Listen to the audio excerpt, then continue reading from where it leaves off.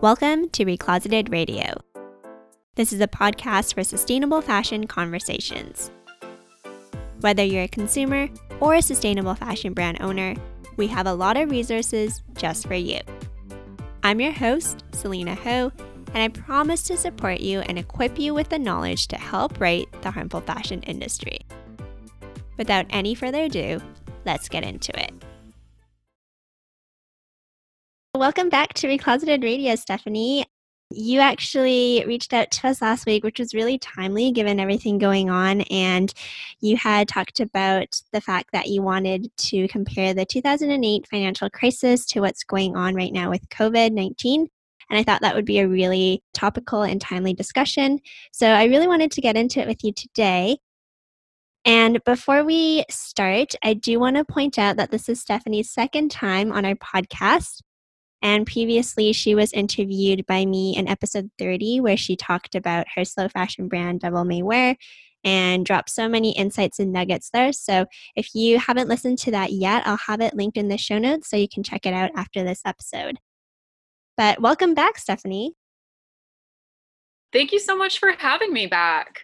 I was just sitting on my balcony, enjoying the stunning weather we've had in my tiny little outdoor space, just furiously going through my mind about what's going to happen after this quarantine and how our spending habits will change and how business is going to change and shift.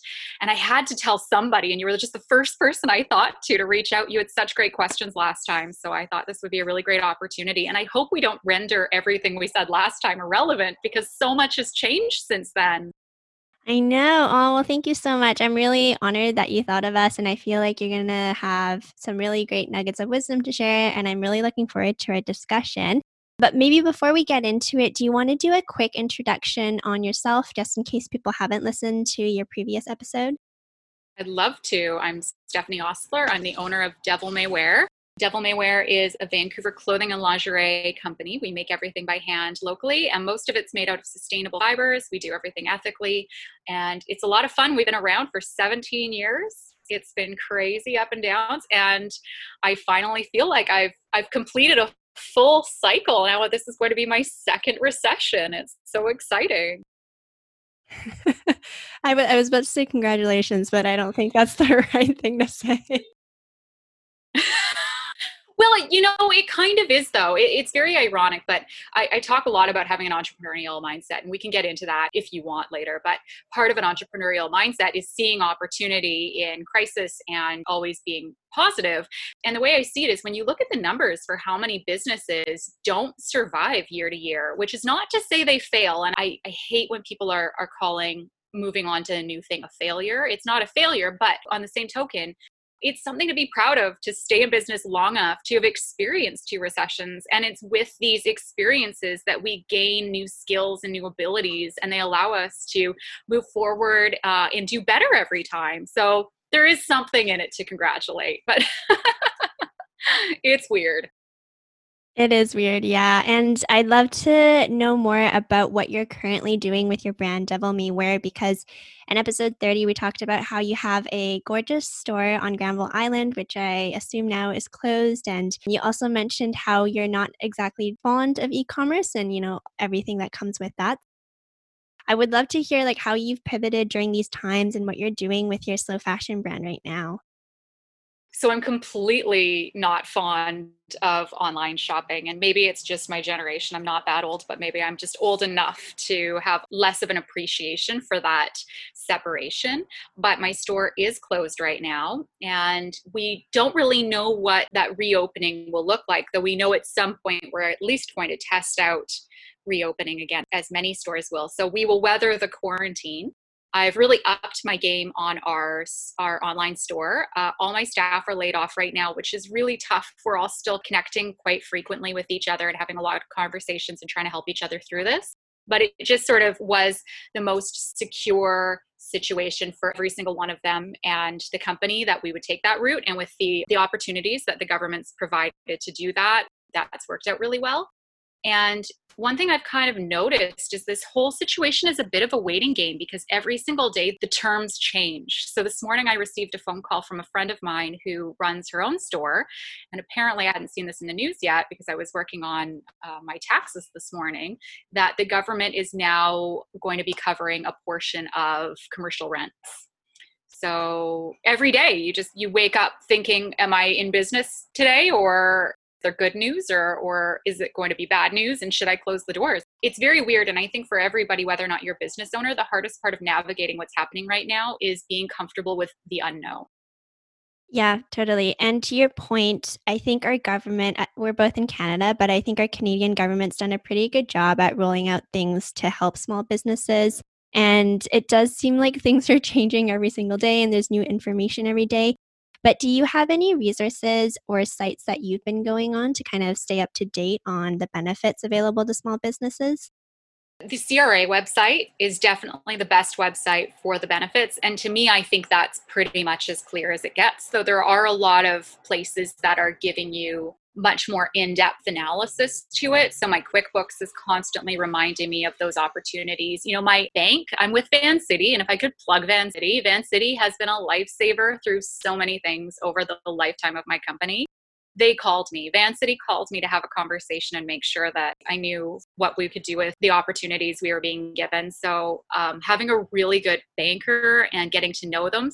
You know, you can't right now, but if you don't have that relationship with your banker when the quarantine is lifted, I highly recommend you create relationships at your bank and take them out for lunch, because those will be invaluable relationships when the next crisis hits. Wow, yeah, I think Vancity is a really great resource and bank to go with, especially if you're in Vancouver. So that's great that they've been helping you with resources. And then similarly to you, I have an amazing accountant and she's sending almost like weekly updates. So make sure if you're working with like an accountant or someone and see if you can pick their brains because I feel like they're a really good resource as well. Yeah, and likewise, a lot of the business owners I know are really sharing back and forth with each other. We've been on the phone, we've been meeting. Well, I shouldn't say meeting, but I gave a bunch of elastic to some people for the masks they're making. They're making face masks. I'm not working on the masks myself, but I've been giving some elastic away, and just at a safe distance from them in their car or wherever, and me handing off the elastic. We've had some conversations about what we're doing. So word really spread. So this is a really great opportunity for networking, since we're all kind of sitting here at home in the dark trying to figure this out on our own. So one of the conversations I've had with one of my staff members recently, who's trying to move up in the world in terms of what she studied at university, we've been talking about who she can network with, who she can meet right now, who'd be willing to have a Skype call with her. So if you have a business, or you're thinking about having a business, or if you work for someone, now is the opportunity to really increase those connections with people, because once we're out of quarantine, you can take them out for a drink and really get to know them on that sort of one-on-one, face-to-face basis. But I think that developing our networks is so important, and we have an opportunity. Yeah, and it's also been really promising to see just how much people have come together during these times because I feel like everyone's going through this together and everyone's there to support each other. So the community aspect of it has been a really cool, positive thing to come out of this. Isn't that amazing? It's been really cool. So you're probably part of them too. I think there's a few, but I'm part of one that's quite prominent. It's a COVID-19 sharing group in Facebook.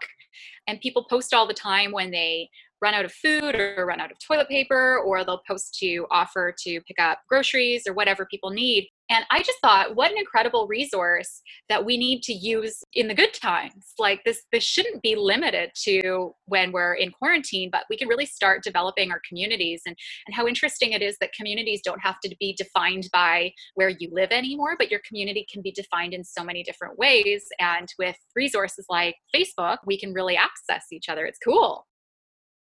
Yeah, it is so cool. And to your point, like I want to see this continue. And I hope that this kind of camaraderie and this community that we're building right now, and even the good habits we're building ourselves by reading more, maybe being more intentional of what we're consuming on social media. Like I think all of these habits should continue and they're so great to kind of foster during these environments. Absolutely. And this does give us a really good opportunity to spend some time getting to know who we are, because it's when your back's against the wall and you're facing pressure that those authentic moments arise, and things that you may not have even realized were in yourself, and you get to start seeing what's going on in there. And like you said, having good social media interactions and stuff like that, just being really self-aware of what we're choosing to do, because whether you're feeling stress or you're feeling relaxed during this time, we all have a lot more focus on ourselves and our choices. It's very interesting. Yeah, totally. And you talked about this earlier, but as a business owner or a small business owner, navigating the unknown can always be, challenging and tricky, especially when the unknown is so great right now. Like we have no idea on timelines, no idea on, what's going to happen after all of this. So, do you have any tips? Is there anything you learned from 2008 that you're applying now? Just any tips or strategies that you feel like slow fashion brands or even entrepreneurs should be doing?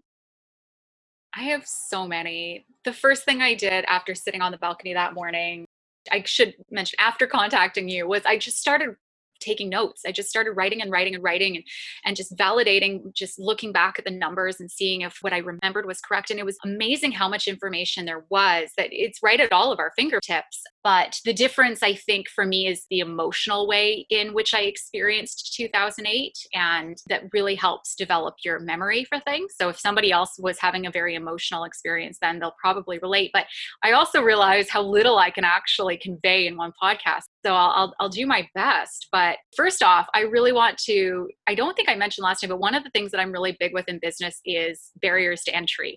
As an entrepreneur, I love barriers to entry, because barriers to entry means somebody else is giving up. Every time something gets difficult, somebody else is quitting. And so right now there's a barrier that we're all facing, which is the unknown. And so that can be really scary and uncomfortable, but first recognizing that everybody's in the same boat. Nobody really has access to more information than you do, except maybe the government, but they're probably not your competition. So, given that all factors are the same, you can use this opportunity in a really big way to move yourself forward. And also, this time we have to be at home and focus on ourselves, or whatever we're working on, unless you have one of those critical jobs where you're being called to work day after day after day right now, you probably have a lot more time to create a lot of efficiencies. Like even our meeting at the moment, I would have had to go downtown and meet you, and that would have taken me, maybe 120 minutes round trip, which I can now spend working on my company instead. So remembering that all things are equal, and that when there's a crisis, it means you have an opportunity. When there's a limitation, you have an opportunity.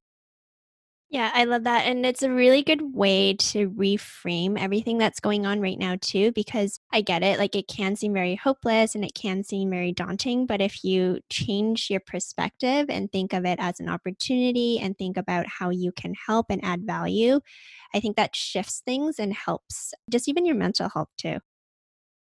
Completely. And there's so many businesses that are going to be stuck in the past. Even mine, to a large extent, is stuck in the past because I'm so hopelessly committed to brick and mortar retail. But the future is so clearly going to be digital, even if it is interacting with the physical. I'm still a big believer, like I said on the last interview we had, that you need to have a product and get that product in front of people.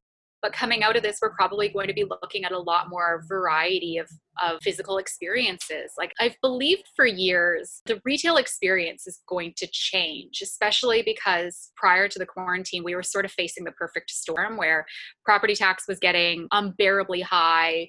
The rent was already high. The wages are going up, which they have to, but that's still a lot of pressure on business. The cost of goods is going up. All of our baseline costs are going up, and our foot traffic and our sales generally aren't increasing amongst most stores. So we're going to probably pull off of those main locations, those sort of Robson Street, Main Street, really good walk by locations, and we're going to be in offices. So I thought that was going to happen already before this hit, but now this is even just more incentive for businesses to really rethink how they interact with their customers. So when you're trying to figure out how you're getting your product in front of people, thinking more of an interactive experience, how you can be flexible and versatile, because we're looking at quarantines maybe being the new status quo, and you don't want to be locked into a very expensive lease that you can't afford to pay. if everybody's stuck at home again. So pop-up experiences, maybe converted cargo vans into stores. There'll be more markets. There's just going to be a lot more different things. And I'm thinking, even for me, what really appeals to me is sort of like the studio slash store space, where the studio, which we need to have running regardless of what the circumstance is, also doubles as the place where my customers come to buy things. And then they're having the experience of seeing where it's made. Yeah, that studio store space would be a really cool idea. And then digging into online a little bit more, you might still be brainstorming and strategizing right now, but have you thought of any ways to make online shopping a little bit more sustainable or environmentally friendly? Because I know last time you had mentioned you're not fond of it. And now, to your point, as we're moving to becoming more digital, and I feel like it's going to become more of the norm after this, how can slow fashion brands approach it a little bit more intentionally? I haven't found many good ways to tackle the waste that goes into shipping. That's really, really bothering me. And I had a student who was looking at doing recycled or reusable shipping packaging during the last semester briefly. And it was a real problem of being able to share that, I want to say, infrastructure almost. So I think at some point we're going to tackle some sort of standardization in shipping packaging that can be reused amongst big and small businesses. But somebody like Canada Post is actually going to probably have to take that responsibility, because they will be able to utilize that in their logistics. I think that we really need to encourage people to buy less stuff in general, and that would also reverberate through the shipping waste. And we've all been saying that for a long time. Almost everybody in this side of fashion has been encouraging less purchases and quality. But I think what we saw in 2008, which we're also going to see right now, is that people are buying quality over quantity, as we've all been sitting at home wearing out our clothing, noticing what lasts and what doesn't. So we can't really get away from the people who are still willing to buy cheap crap off of Wish, but the people who are very cognizant of their wardrobe or very aware of their spending habits are going to be the people who are looking for something really well made. And so, that being said, what I think is going to be really important for brands is building their relationships online and building trust, because people are going to be parting with their hard-earned money, especially when their hard-earned money is a lot more limited. They're going to have to trust that's going to. So work on your social media. Make sure that your customers on social media are seeing your authentic self. They're seeing who's the person behind the brand, who are the people who work in the warehouse. They want to see inside your operation and know exactly how this is done, because this is going to be about building relationship. And how do we bring that personal one-on-one brick and mortar experience online? So I've seen some things that are like walking through shopping opportunities, sort of live shopping. They'll go through their store and sort of show you the different garments, or maybe it'll be a video instead of a photo of the clothing being worn, so they can see the movement in the garments. There's a lot of different ways we can use our media, but making sure that whatever you do, you're developing authenticity and trust, because if you're coming off as too fake, people aren't going to want to give you their money. They're not going to feel comfortable with that. Yeah, totally. It's all about like I work through funnels with my clients and I hate that term, but at the very bottom before someone does convert, you do have to establish trust. And so what have been some things you've done with your brand to try to establish trust? Because I feel like it's something that people often say, but they don't really give you tangible tips. So you've definitely mentioned a few things already, like showing the behind the scenes of their production and just being more transparent overall. But is there anything you found that's been really helpful to build trust amongst your community? Well, I've got kind of a funny thing. I recently ordered a tripod for my phone because I haven't been able to take pictures or videos me sewing things, because I always have to hold the phone with one hand and sew with the other hand. And I know a lot of people got on the tripod trend a long time ago, but it's new to me because I very much like to turn my camera off and experience my life directly. But that's one of my silly little things, is go out and buy a tripod and start filming yourself and photographing yourself and sharing your suppliers. I mean, radical transparency is something that's really big with people. And I've always had a bit of a conflict with that, because my experience as a clothing designer has been when I'm radically transparent and I share all my suppliers, other people buy all the supplies and I no longer have access to them. But I think the trade-off and risk that you're going to be limited on supplies is probably worth it in order to build that relationship with your customers. Supply chains have been broken, so I don't want to be fickle about how important supply chains are, especially in the time of COVID. But I think that you can be diligent and find an alternative supplier if something becomes short, or work on the less is more model and investing more in each piece you create and selling less pieces as well. So if you are finding your suppliers are short, consider how you can add more value to your products. Even back to developing those relationships, letting people hear your voice, letting them experience as many different sensory experiences of you as possible. I think that's a really important way to develop a rapport with somebody, especially in this time where we can't actually hug or shake hands or be there with each other, but thinking all of the senses. How can you touch somebody with each one of their senses? And that's a really good way to develop a relationship with your customers.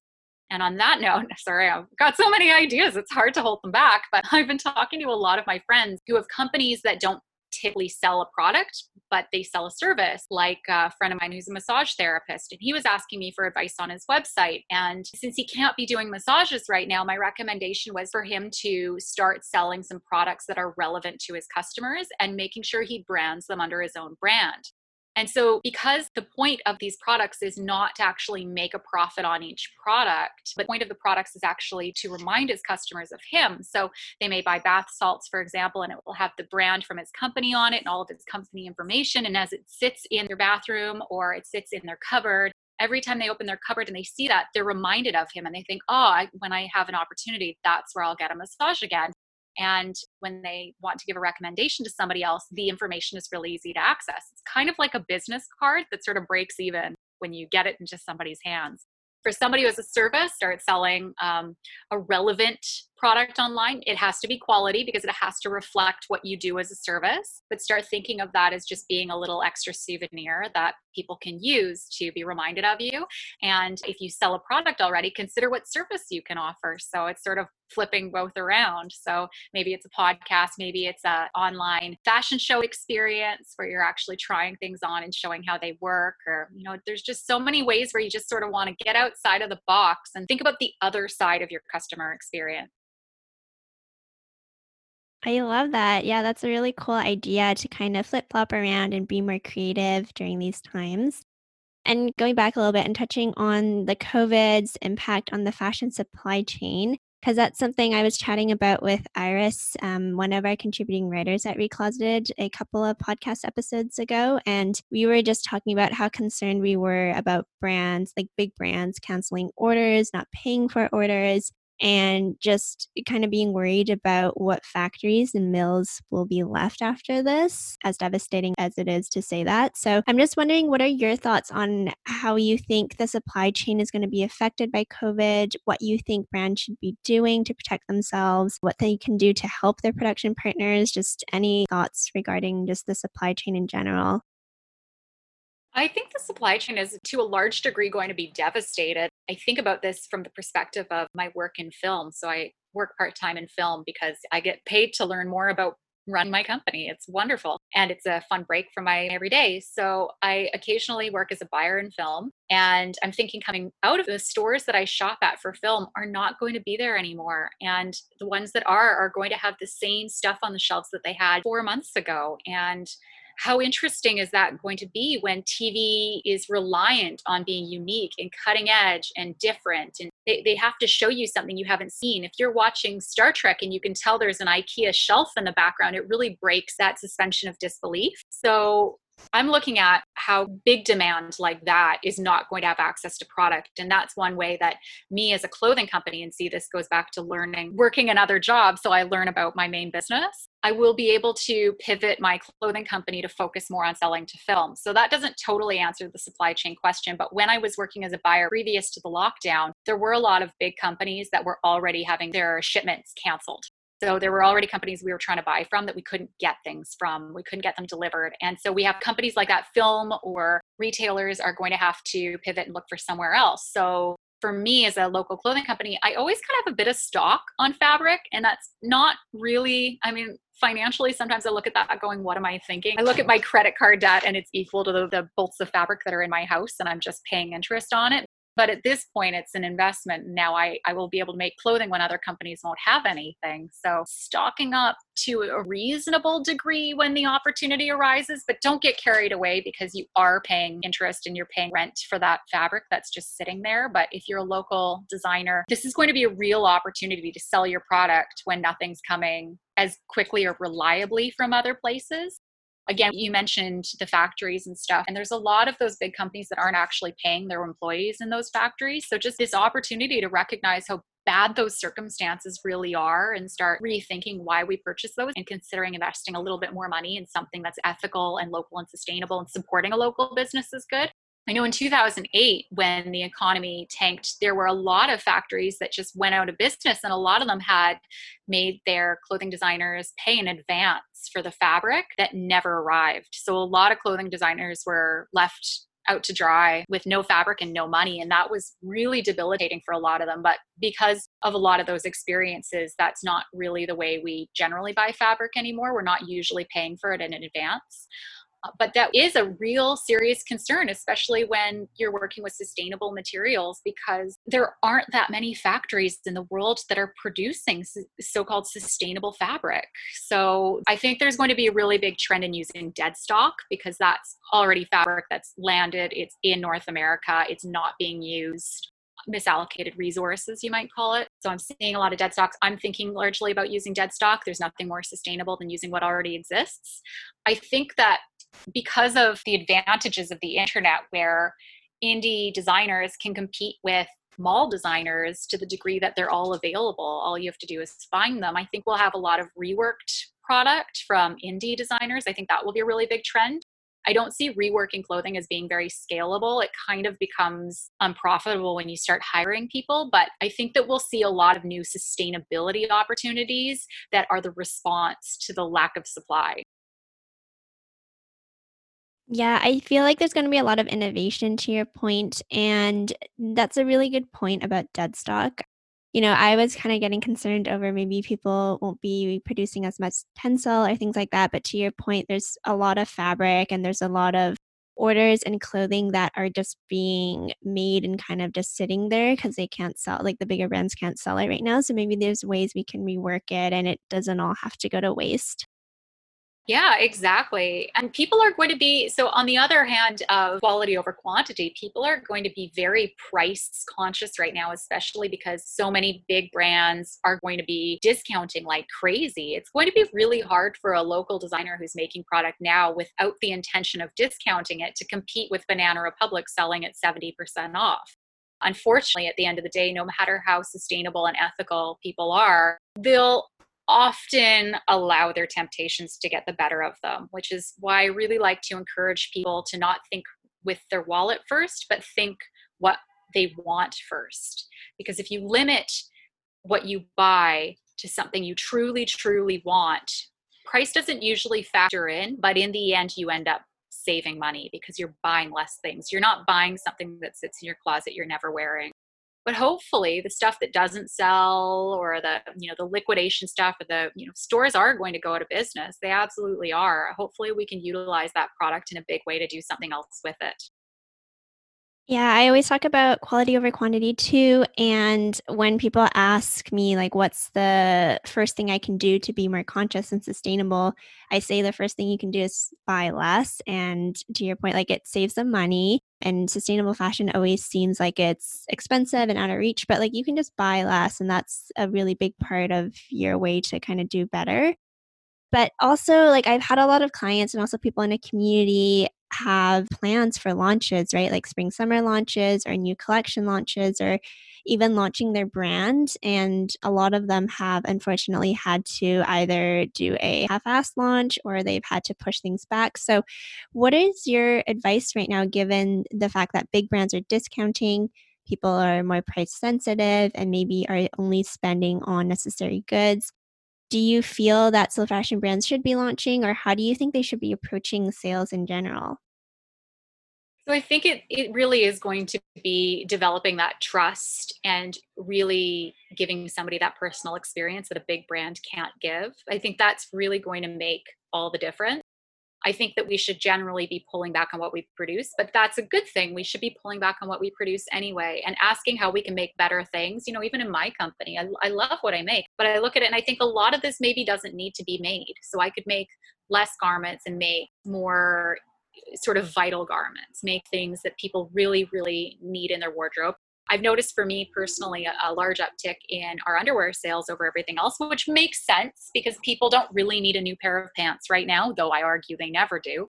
But you might notice that you could use a new pair of underwear and it makes you feel good and it's a lower price point. So given that people are going to be price savvy, considering what price range it fits into, so people will spend money psychologically in ways that make them feel comfortable, and usually coming under $100 is a good psychological space to be in. So for example, in like 2007, 2008, when people still spent a lot of cash, I found that $35 was the perfect price point because with tax, $35 turned out to be $39.20, and people went to bank machines and got 20s out of the bank machine. So that was two 20s. And everybody always had two or three 20s in their wallet. So I really tried to produce product that fit within that price point scheme.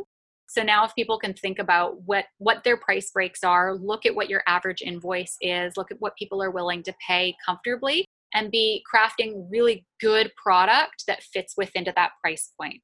So you don't necessarily have to discount, but you're doing things that work psychologically with people. I know it sounds like a strange thing to do from a design standpoint, but we design in relationship to our customers. We don't design exclusively from our customers. Yes, I love that. It's so true about what you're saying about, of course, creating things that people need and that are vital, but then also taking into consideration what people are willing to pay. And I love that $35 price point and your thought process behind that. Were there any other big lessons or takeaways that you have gotten from your business from the 2008 financial crisis that you would like to share? So many, so many. The first one, it was bothering me because I wanted to address your question, but while you're talking, you give me so many other things to think about because your questions are really loaded. They're really deep. But the last one about people creating collections, doing these soft launches or a half launch, or, one of the biggest advantages that I think of to having my company be local and produced in Vancouver is that we can literally just change directions. We can cancel, we can stop, we can start, we can do whatever we want. So there's going to be an advantage over anybody who creates their garments overseas. We're going to be so much more of a leader because when the quarantine hit, we were mid-spring production, we were mid-fall design, if that makes any sense. We sort of we produce very close to our release dates, which we produce probably closer to our release dates than even most local designers. But the reason we do that is because it allows us to pivot really quickly if we want to. So if we see things are going really well and people are buying a lot of something, we can create more of it right away, respond to the market. And likewise, we saw that our spring summer collection is basically going to have to be sold at a discount. So we just canceled production. And now I've got all my fabric purchased for next spring. So that's really hard for somebody to do who is shipping orders to stores. But I think that companies are going to have to become more flexible. We're going to be more vertically integrated, which means that we're creating more of our product start to finish in-house and outsourcing less of our steps. And that will allow you to pivot really quickly, allow you to compete with that price advantage that big companies have producing overseas because they're slow movers. They're predicting their schedules 6 months to a year, maybe even a year and a half in advance at that point because they need such a long lead time to get that product to market, get it shipped, get it on the boats. Crazy. So there's a huge advantage for local designers. And I want to really reinforce that everybody can develop an entrepreneurial mindset and how important an entrepreneurial mindset is all the time, regardless of whether or not you're a business owner. But like I said at the beginning, it's about seeing crisis and opportunity. It's about being positive. It's about being creative. It's about being willing to identify what needs are not being met and go meet those needs. And you can have an entrepreneurial mindset and be an employee. It's a great way to be. But for the entrepreneurs out there, whether they own a business or not, seeing that this is a great opportunity to sort of get ahead of those slow moving whales, get ahead of the mall companies, get ahead of those unsustainable, unethical brands and really stand out and have the right product in the right place at the right time and be talking directly to your customers. Yeah, I love that, and it's really great that you produce so soon to your release date. I didn't actually know that, but I feel like that's the goal of most brands so that they can pivot and they can be agile and nimble, so that's great. Good for you. I highly recommend it. I just watched a video this morning about why Elon Musk does that with all of his businesses, and I was like, "Oh my god, I think I get along really well with him." It was very interesting that they plan all of their products sort of around how they can make it in-house because it allows them to pivot and change their expectations and make new things on the fly. It's really interesting. But one thing that I just sort of want to put out there for people to think about, which will be interesting, is usually when the economy dips, which we're not technically in a recession yet, but I believe this will count as a recession when we get through to the other side. Usually when that happens, black becomes the color. Everyone wants black because it's versatile, it goes everywhere. Every time an economy dips, everyone just wears black. They want black clothing. But if we have a limit on the supply access, if there are factories not shipping fabric, if it's not getting to North America and we're focused on dead stock, we're going to find that generally there is no black dead stock. So watching the color trends is going to be fascinating. That's something I really can't account for. So maybe that'll get everybody thinking. Yeah, totally. And going back a little bit, so yeah, thank you for building on the fact of, and sharing your production process. But going back to kind of 2008 and some of your lessons, would you be able to share that with the listeners? Oh, absolutely. When 2008 happened, I was about 22 years old and everything had been going amazing. I've been making tons of money. I thought I was brilliant. This is all the success is due to my expertise. And then everything just turned off. We had tons of orders out at stores that were on net 30, which means they don't pay for 30 days. And those payments never came in. The customers just dried up immediately. It was a wild feeling, and it happened all within about a span of 2 weeks, which is very reflective of how this quarantine has been experienced. It really dried up in about 2 weeks. Everything just disappeared and halted. And when I was trying to figure out what was wrong, because I thought it was my fault, and if it's my fault, I can fix it. After all my research, I started understanding what a recession meant.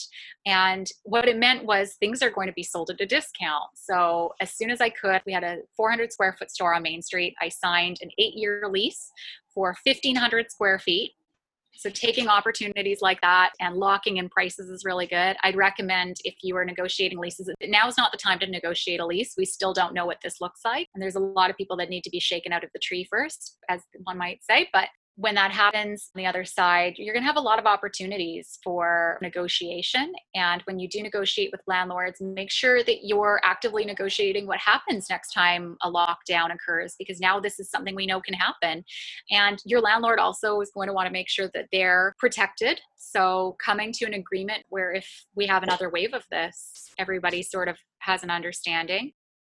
You're going to have a lot of employees out there shifting jobs. Everybody's sort of moving around, sort of like musical chairs. So really rethinking your company structure and having an opportunity to really snatch up some great skills. If you want to get some of those really skilled people, you might want to start considering getting them before the quarantine's lifted and start paying them for part-time jobs to be working online if you can, because you want to get them before somebody else gets to them.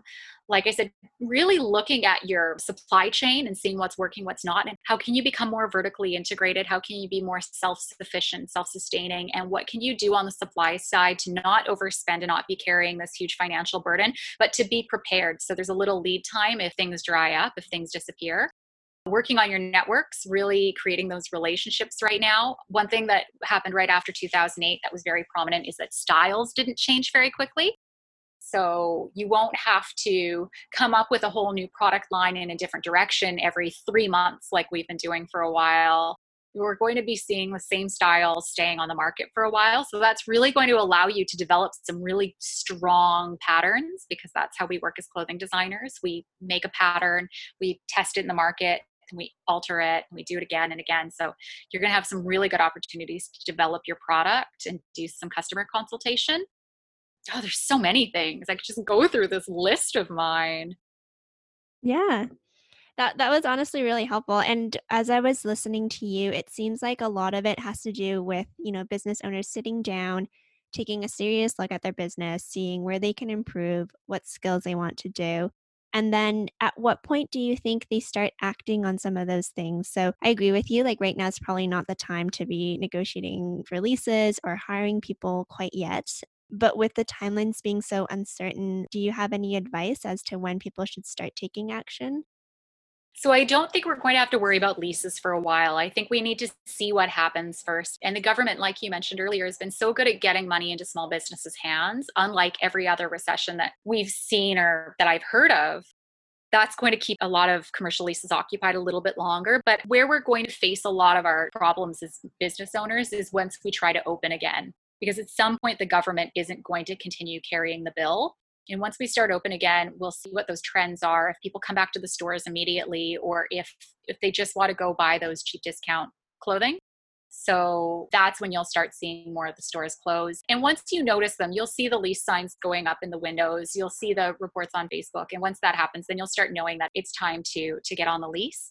I think that you can also be rather intuitive about hiring people because thanks to social media, you sort of have the temperature of your friends. You can sort of gauge whether they're being picked up for jobs, if they're still working from home. And likewise, as long as people are getting a lot of money from the federal government, they don't have a lot of motivation to go work for a new job. But once the money starts drying up or they want to create new opportunities for themselves, they're starting to look at new paths, start looking at getting people on under contract or payroll or whatever you could do.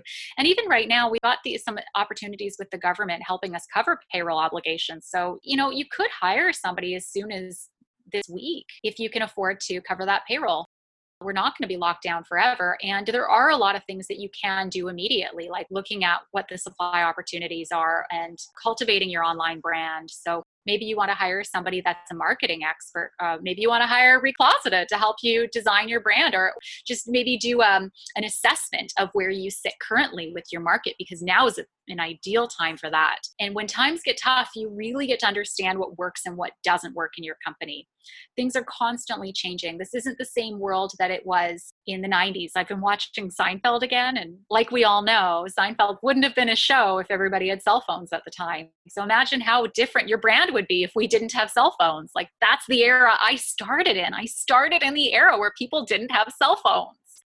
So just analyzing what's working today, what's inevitably going to change, do that analysis, hire the expert, take advantage of those investments that the government's making into small business to pay some experts to look at your business, working on your business plan right now. Even if you don't feel that you can adequately write a 5-year plan, being clear with your business and what your intentions are with your business are really important. So doing that kind of dirty work right now, that's really good. So set yourself up, get organized, get your paperwork done, clean your studio, clean your house, whatever it takes so that as soon as things open up, you're ready to hit the ground running and there's nothing that holds you back.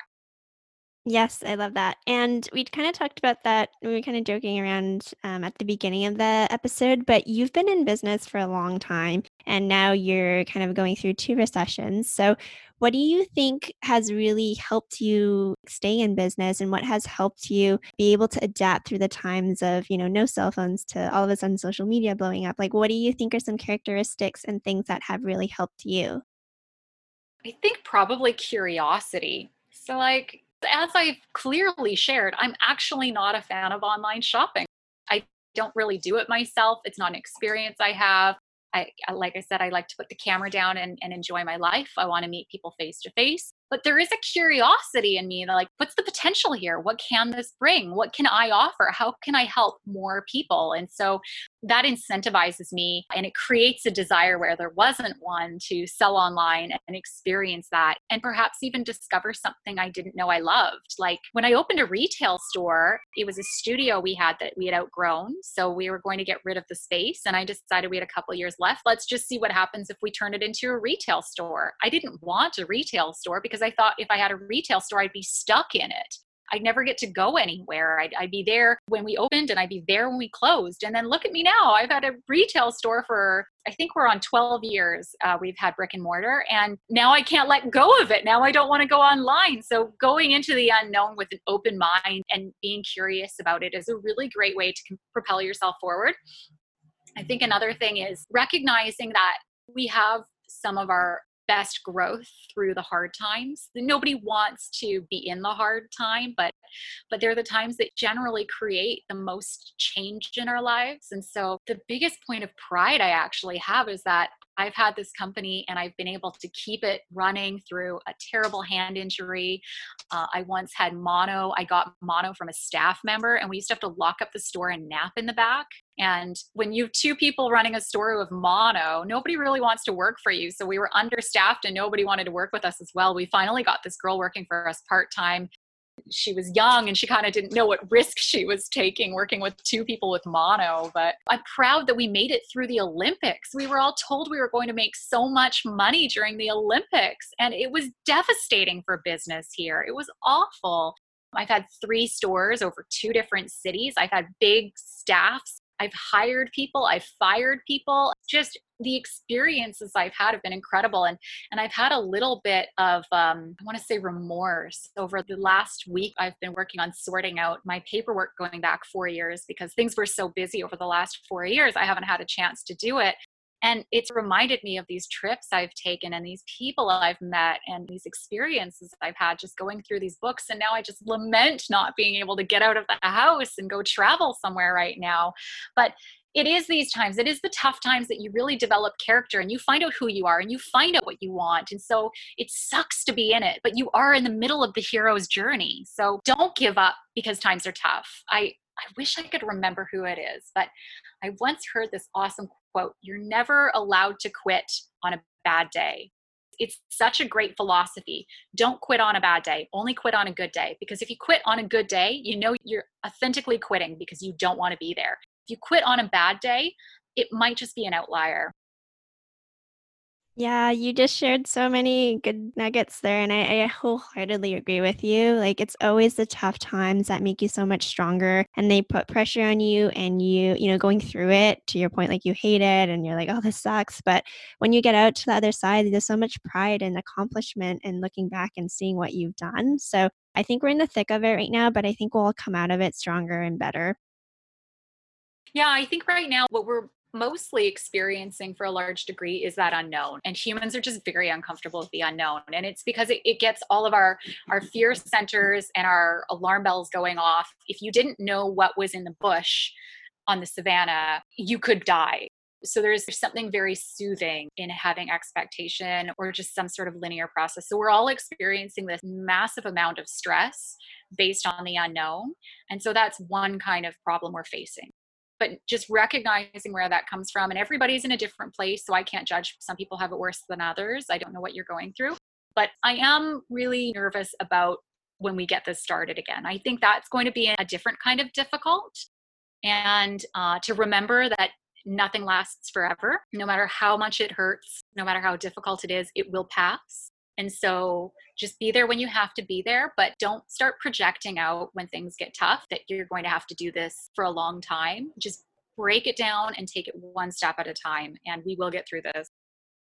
Yeah, and speaking of stress and the unknown, what are some things you're currently doing from a mental health perspective? Because I feel like everyone's anxiety and stress levels are up. So I would love to hear what you're doing to take care of yourself right now.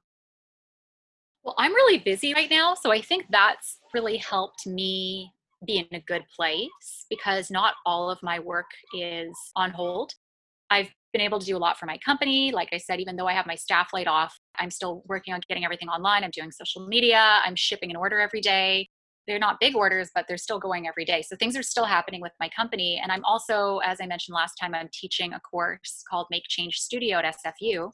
And so the course is still happening, and my summer semester starts in 2 weeks. So I've spent a lot of time working on my summer semester of my course, getting the lectures ready and making sure everything works online because we're transitioning to online. And that keeps me really busy. And then also, like I said, I'm doing my paperwork. So for me, there's a part of this that actually feels quite regular, that feels very normal. And I think that that takes care of a lot of anxiety. But when the anxiety does come up, I love to craft. I'm constantly knitting. I'm sitting here right now knitting. I'm always knitting. And I highly recommend that everybody pick up a hobby that uses some sort of physical activity, not like a strenuous activity, but knitting or painting or drawing or yo-yo, it doesn't matter.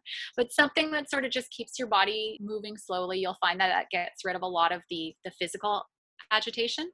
So picking up something like knitting or cooking, cooking can be really relaxing. Those are really great. I've been gardening on my balcony a lot. That's really good. I highly recommend this as an opportunity to meditate. I think that meditation is one of the greatest ways to get to know yourself and who you are and what you're doing here. And we have all the opportunity to meditate right now. And it doesn't take long. It can be 5 minutes a day and it makes a lot of difference. So for people who want to meditate, and then I also really want to validate people's feelings because there's a lot going around on both sides. There's a lot about being productive. You need to be productive. Use this time to make something. But on the other hand, we need to recognize the feeling that we're having. So if you are having that anxiety, just recognizing that you're having it, just acknowledging it is so important.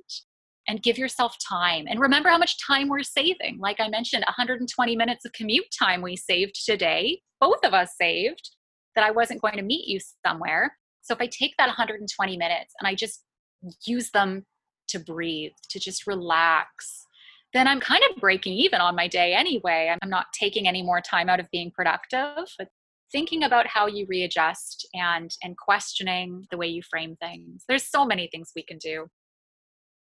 Yeah, totally. And I feel like right now it's become a little bit like a productivity contest, and you kind of talked about it too. So, be mindful and like take care of yourself and remember that like we are in a global pandemic. You don't have to make something out of it, but if you do have the mental capacity, like I think Stephanie shared like a lot of great tips in this episode today, and just kind of be kind to yourself, listen to yourself. Yeah, just balance. I mean, we're always looking at balance. So spend some time on a project, spend some time learning, and then spend some time lamenting the world you miss and lying on your couch doing nothing. Just balance. Don't try to do all of one or all of the other. We'll get through this. Nothing stays the same forever. And see this as an opportunity. Do the things that you don't get to do when the world is open. Whatever those are, learn a language or lie on the couch, catch up on a TV show, or go for a run. Reframe it into something special. Yes, totally. And the time has seriously flown by, but given that we are kind of towards the end of our time together, is there anything else you would like to share with the listeners? Oh wow, now I feel like we've talked about so much that's such a pressure to answer.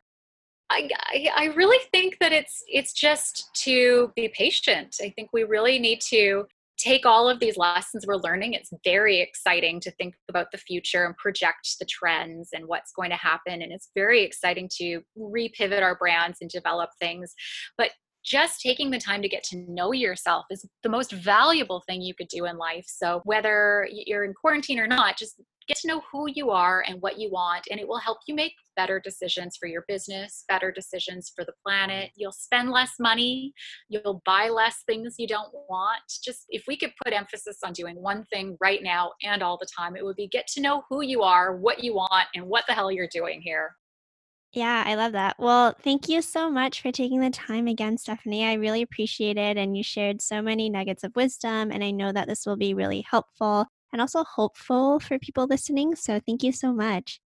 Thank you so much for giving me the time. I really appreciate your interviews. You're just such a good interviewer, and it's so nice to have an opportunity to talk through your space. Oh, thank you.